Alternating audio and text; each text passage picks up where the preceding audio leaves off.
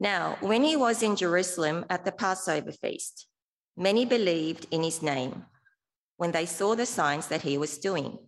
But Jesus, on his part, did not entrust himself to them, because he knew all people and needed no one to bear witness about man, for he himself knew what was in man. Now there was a man of the Pharisees named Nicodemus, a ruler of the Jews. This man came to Jesus by night and said to him, "Rabbi, we know that you are a teacher come from God, for no one can do these signs that you do unless God is with him." Jesus answered him, "Truly, truly, I say to you, unless one is born again, he cannot see the kingdom of God." Nicodemus said to him, "How can a man be born when he is old? Can he enter a second time into his mother's womb and be born?" Jesus answered, "Truly, truly, I say to you, unless one is born of water and the Spirit, he cannot enter the kingdom of God. That which is born of the flesh is flesh, and that which is born of the Spirit is spirit. Do not marvel that I said to you, you must be born again. The wind blows where it wishes, and you hear its sound, but you do not know where it comes from or where it goes. So it is with everyone who is born of the Spirit." Nicodemus said to him, "How can these things be?" Jesus answered him, "Are you the teacher of Israel, and yet you do not understand these things? Truly, truly, I say to you, we speak of what we know and bear witness to what we have seen, but you do not receive our testimony. If I have told you earthly things and you do not believe, how can you believe if I tell you heavenly things? No one has ascended into heaven except he who descended from heaven, the Son of Man. And as Moses lifted up the serpent in the wilderness, so must the Son of Man be lifted up, that whoever believes in him may have eternal life." This is the word of the Lord. Welcome everyone again, if you've just joined us. We're going to have a look at John chapter 3, so have that open. To start, I just want you to think about what are the most important events in your life that you celebrate, that you commemorate. So have a think about it in your mind. What are the most important events for you? Most obviously birthdays. Birthdays are a time to sort of reflect and give thanks for sustaining us year in, year out. Who's a big birthday celebrator? Who loves kind of throwing a big party? Joe and Taya, two people in our congregation. Yeah, I'm like most of us. I don't like to make a huge deal of birthdays. For me, just grab Indian food, have a nap. That's that's the ideal birthday. But you might be a big birthday celebrator, and that's fine. There's also commemorations. So people who loved ones who are no longer with us, and using specific times in the year to sort of grieve and remember and reflect in a particular way. And so for some people, that's a special important event. You've got Christians, where every week we want to say it's important, but there's like Christmas and Easter. We sort of elevate sort of next level. We put a little bit more effort into those times of the year. One event, though, that at least on the surface gets the most recognition is the birth of a new baby. Now, if you're on like social media, for example, you'll just notice that like if I post a picture of my lawn, I'll get like one like. It's my wife. Sympathy. But when a new baby is born, we're talking like tens, 50s, hundreds of likes. And I think that's a rightness to that, because in the birth of a baby, there's this miraculous thing just came out, and it's got arms, it's got legs, it's got a face. And all of a sudden you have this breathing being in front of you. John 3, I think, sort of recognizes a similar thing today. Because John 3 wants to say, actually, the most important event that could happen in the life of an individual is the new birth. And not a physical new birth, but actually to be spiritually born again is the single most important event for anyone here and anyone listening. It's the moment when a person enters eternal life for the very first time. It's that moment where they see and they are forgiven and they meet God in that very moment, the new birth. And so this is so important for us to understand and to appreciate this new birth that John 3 speaks about today. So I'm going to ask for God's help as we come to this very important text of the scriptures. Father, we thank you for bringing us together today to hear about the new birth. So would you speak to us from outside of us so that we may know and hear the words of eternal life? And we ask this in Jesus' name. Amen. All right, so if we've just joined us, we're working our way through John's gospel, and today feels like a bit of a camera shift. So far in John's gospel, the camera has been very much on how big Jesus is. He's the Word, he's come down, he's performed miracles, turning the water to wine, he's cleared out the temple. And now the camera sort of turns as Jesus now meets different people and has conversations with them to figure out what's going on in their hearts. And Nicodemus is that first person that he's going to meet in a series of conversations. And the big thing that Jesus, again, he's going to speak about today is this thing called the new birth, the new birth. But before we actually come and have a look at the new birth, there's a bit of a roadblock in today's text, which we need to get around in order to appreciate the new birth. The roadblock is what seems to be the socially inappropriate attitude of Jesus. Now, I'll show you what I mean. If you come have a look at the text, what is it that we learn about Nicodemus? Okay, here's what we learn. Verse 1, chapter 3. He's a Pharisee named Nicodemus, a ruler of the Jews. And this man came to Jesus by night and says, Rabbi, we know that you are a teacher come from God, for no one can do these things, these signs that you do unless God is with him. So you have Nicodemus, highly religious, highly respected person in the community, comes to Jesus by night. We're not sure exactly why. And he says to Jesus, we know that you're from God because you're doing miraculous signs. So he says a very positive word to Jesus. Now here's the socially inappropriate bit. Verse 3, what does Jesus do? Jesus answered him. Okay, do you see? It seems a little bit rude. I don't know if you picked it up, but if you think about it this way, a highly respected religious man comes to Jesus, pays a compliment to him, and Jesus, without even Nicodemus asking a question, Jesus answers him. Like if a highly respected member of our community came up to me and they said to me, Mike, we know you play for Manchester United because we've seen you play soccer and no one could play unless you came from Manchester United. Now, first of all, I would probably just let them continue that thought. All right, I wouldn't stop them. But secondly, I'd sort of wait for them to ask a question before giving them an answer. But Jesus says, stop, there's no question. Jesus answered him, truly I say to you, you must be born again. Unless you're born again, you can't enter the kingdom of God. What's going on here? It seems like Jesus is a little bit rude to Nicodemus. The key to this kind of what seems to be Jesus's rudeness is actually to recognize that Nicodemus's story doesn't begin in chapter 3. It actually begins at the end of chapter 2.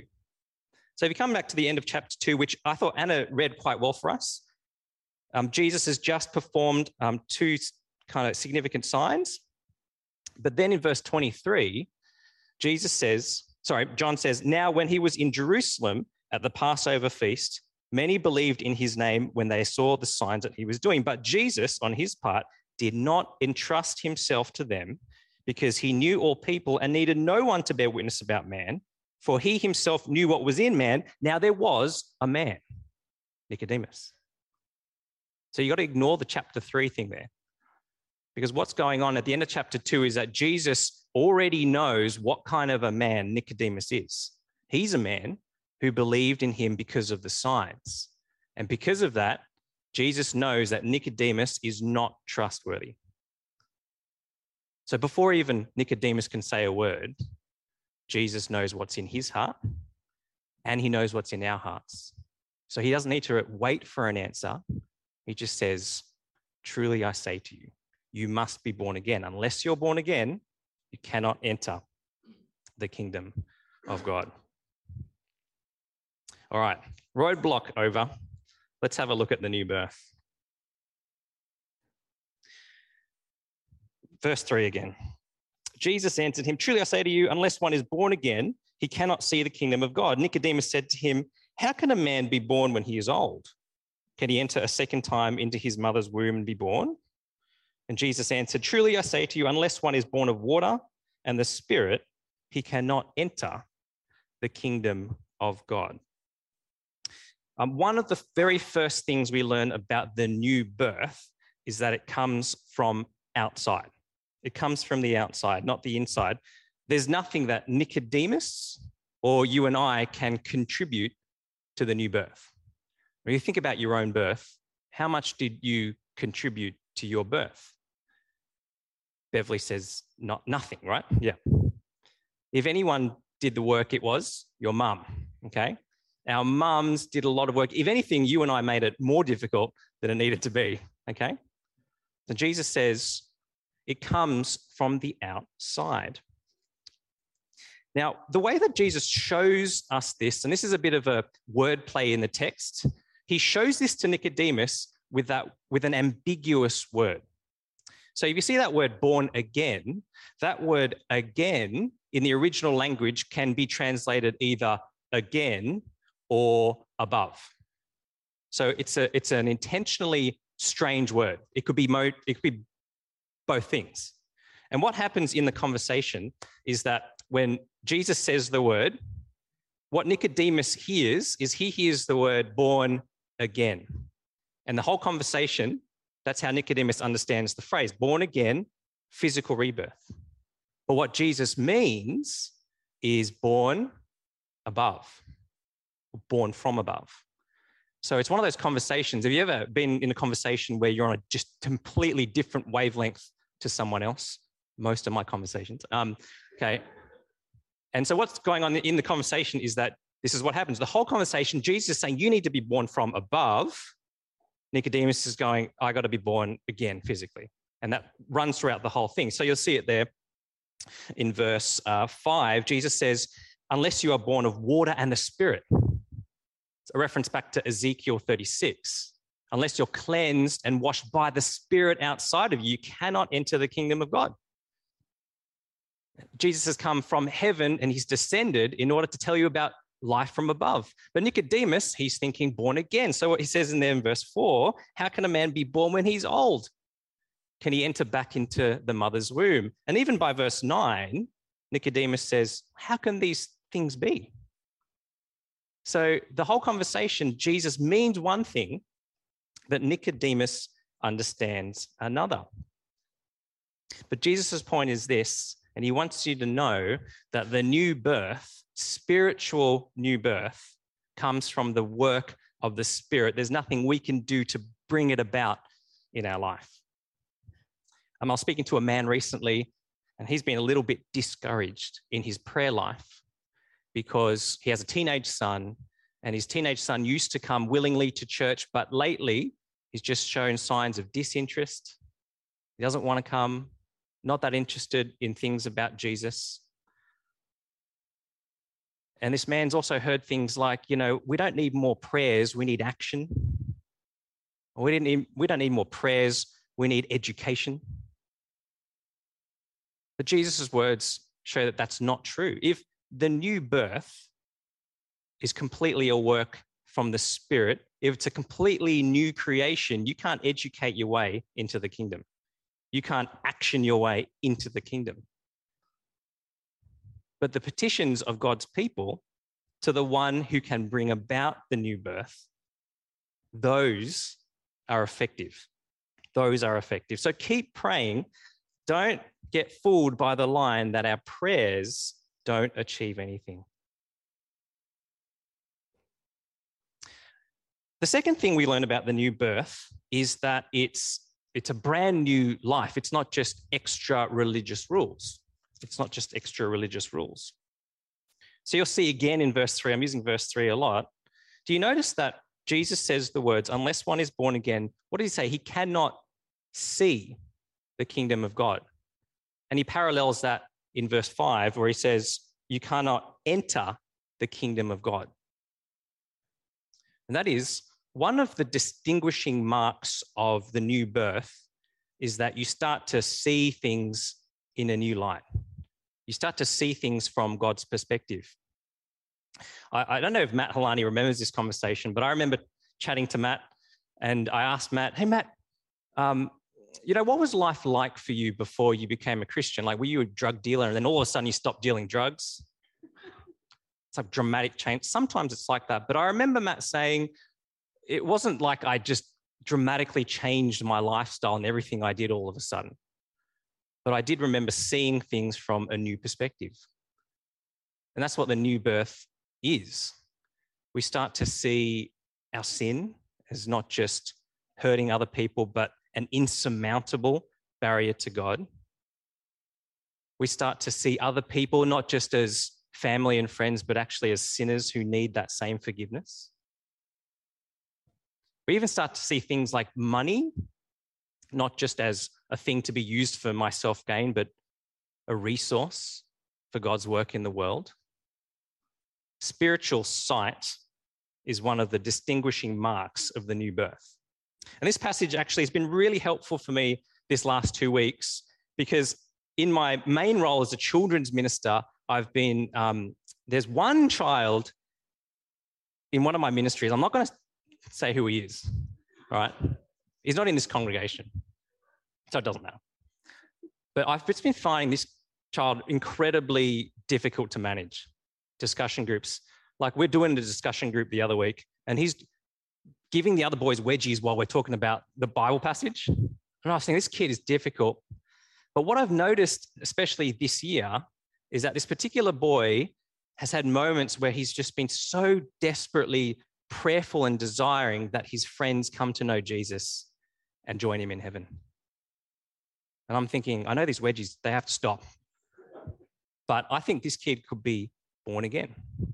He could be born again because he's starting to show signs of spiritual sight, seeing things from God's perspective. All right. Before we move on to the sort of the back end of the passage, I just wanted to answer one sort of quite practical question which comes out of verse 8. So kind of as the conversation continues and Nicodemus doesn't quite get it, Jesus says these words in verse 8. The wind blows where it wishes and you hear its sound, but you do not know where it comes from or where it goes. And so it is with everyone who is born of the Spirit.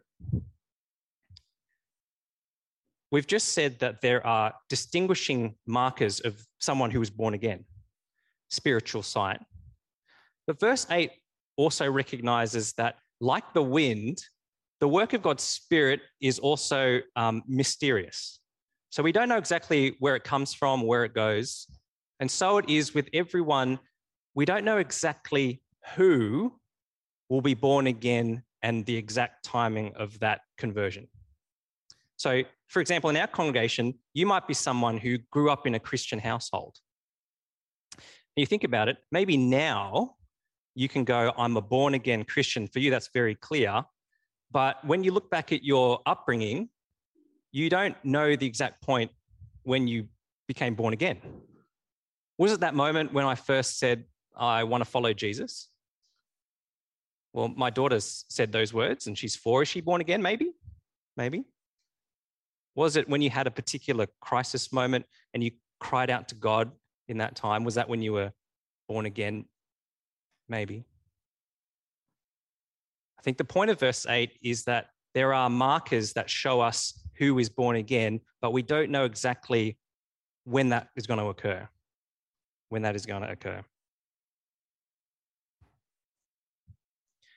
But all it is to say is that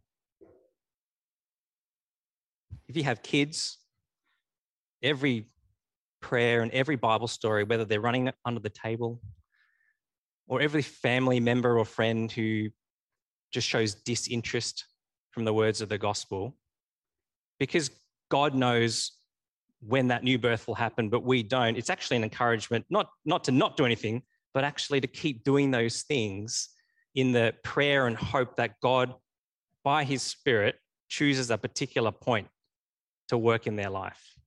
And that is an encouragement, I think, from verse 8.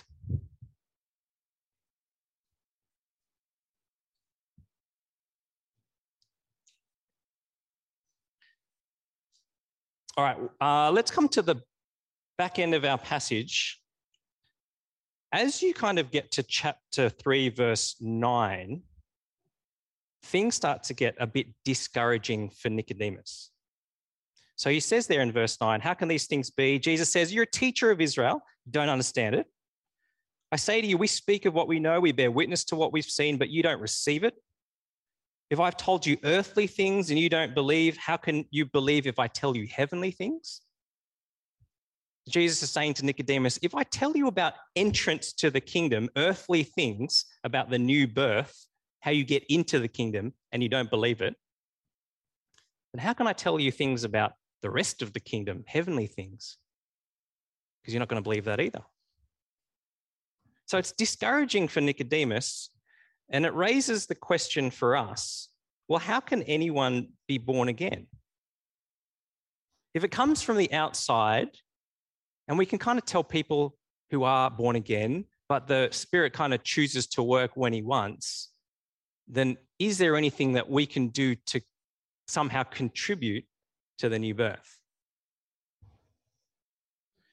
Now, I think if you were to try and answer that question for someone, like if someone came up to you and they said, that sounds great, how can I be born again? What kind of things would you say to that person? Well, you might say, you just need to repent of your sins and turn to Jesus and ask for forgiveness.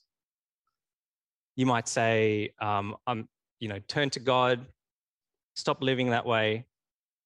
Forgiveness is free. You can have that today. But do you notice that John doesn't use any of that language? He actually uses a really obscure reference from the Old Testament. So you'll see it there down in verse 13. No one has ascended into heaven except the one who descended from, no one has ascended into heaven except he who descended from heaven, the Son of Man. And as Moses lifted up the serpent in the wilderness, so must the Son of Man be lifted up, that whoever believes in him may have eternal life. So how do you be born again? Well, you have to appreciate the serpent being lifted up in Numbers chapter 21. It's a very obscure, strange reference to go to in the Old Testament. If you're not familiar with the story, Israel are wandering in the desert, and as they usually do, they rebel against God, they complain against him, and in God's wrath, he sends physical snakes to bite them, and they die. A number of them die. And so they plead with Moses, Moses, please help us. And what does God do? God tells Moses to make a bronze serpent and hold it up.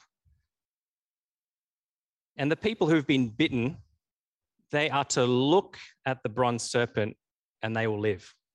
And that's the end of the story. Like, there's no extra commentary.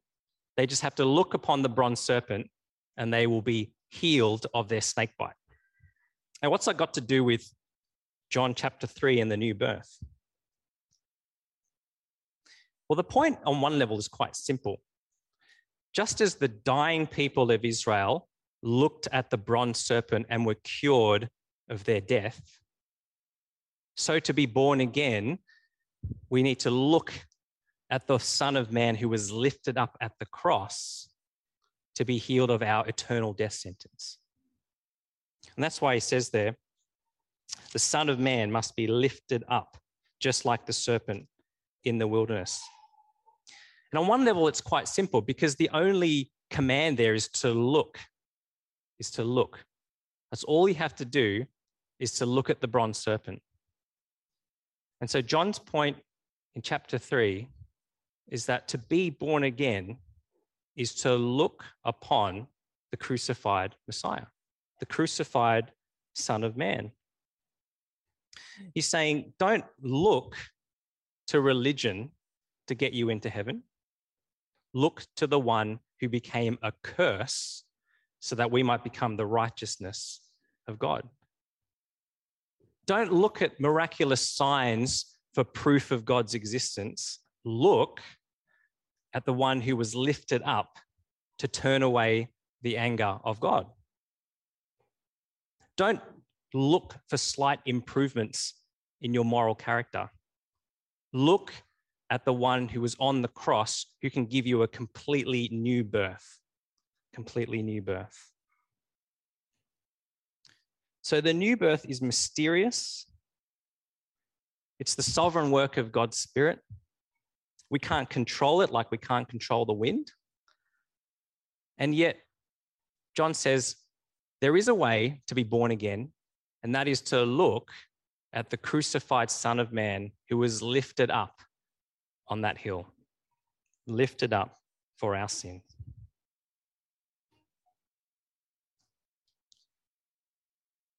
So friends, I wonder for you, which is the most important event in your life? Do you see that from John chapter 3? The most important event that could be for any of us, or our children, or our friends, or our family, is that they would experience the new birth, the spiritual new birth. It's not an optional extra for keen Christians. Every Christian, if you want to say, I am going to be in heaven, then you must be born again. And so have you been born again? Have you actually looked at the Savior up on the cross? Have you turned to him and found forgiveness in the Son of Man? But also, if you're already a Christian, I wonder how much you believe that God is now still powerful to change you dramatically. There's one thing that I've noticed about my own life, and maybe you've noticed, is that as you continue to go to church and live as a Christian, one of the things that gets easier to do is it gets easier to hide in the shadows. In particular, it gets easier to hide your sin, and even hide your sin from your spouse, and hide your sin from your family and your church community, because every passing year and week that you hide those sins, then to bring it to the light of Jesus will become even more painful. And can you imagine at this point that hidden sin? You went home this afternoon. If you brought up that sin to your spouse or to your friend or to your family, how would they react? So if you're a Christian, this passage is vitally important for us as well. Because do you believe that the power that can bring new birth is also the power that can change and transform us dramatically? And that there is, just like the poison of sin, there is much healing and cure to happen when it gets brought to the light of Jesus. So if that's you today, I want you to pray about it. Maybe now is the time to bring that sin to the light of the cross, and to bring that light to someone who you know cares for you, but doesn't know about that particular sin just yet. Why don't we pray together? Father, we thank you for the words of Jesus in this text. We thank you that in your kindness and mercy, you have given us a way to experience the new birth. Father, we know that we cannot contribute to our new birth at all. So we plead with you now that you may work in each of us a revival, that for those of us who aren't yet viewers of the kingdom, we pray that you would help us to be reborn, that we may see Jesus for who he really is, and that we may gain a new life eternal. Father, for the rest of us who belong to Jesus, who have been born again, we pray for the powerful work that has given new birth to work in our hearts, that you would bring our failings to the cross and to one another, so we may find great healing through that very powerful work of your Spirit. And we ask that you do these things in the name of your Son, Jesus. Amen.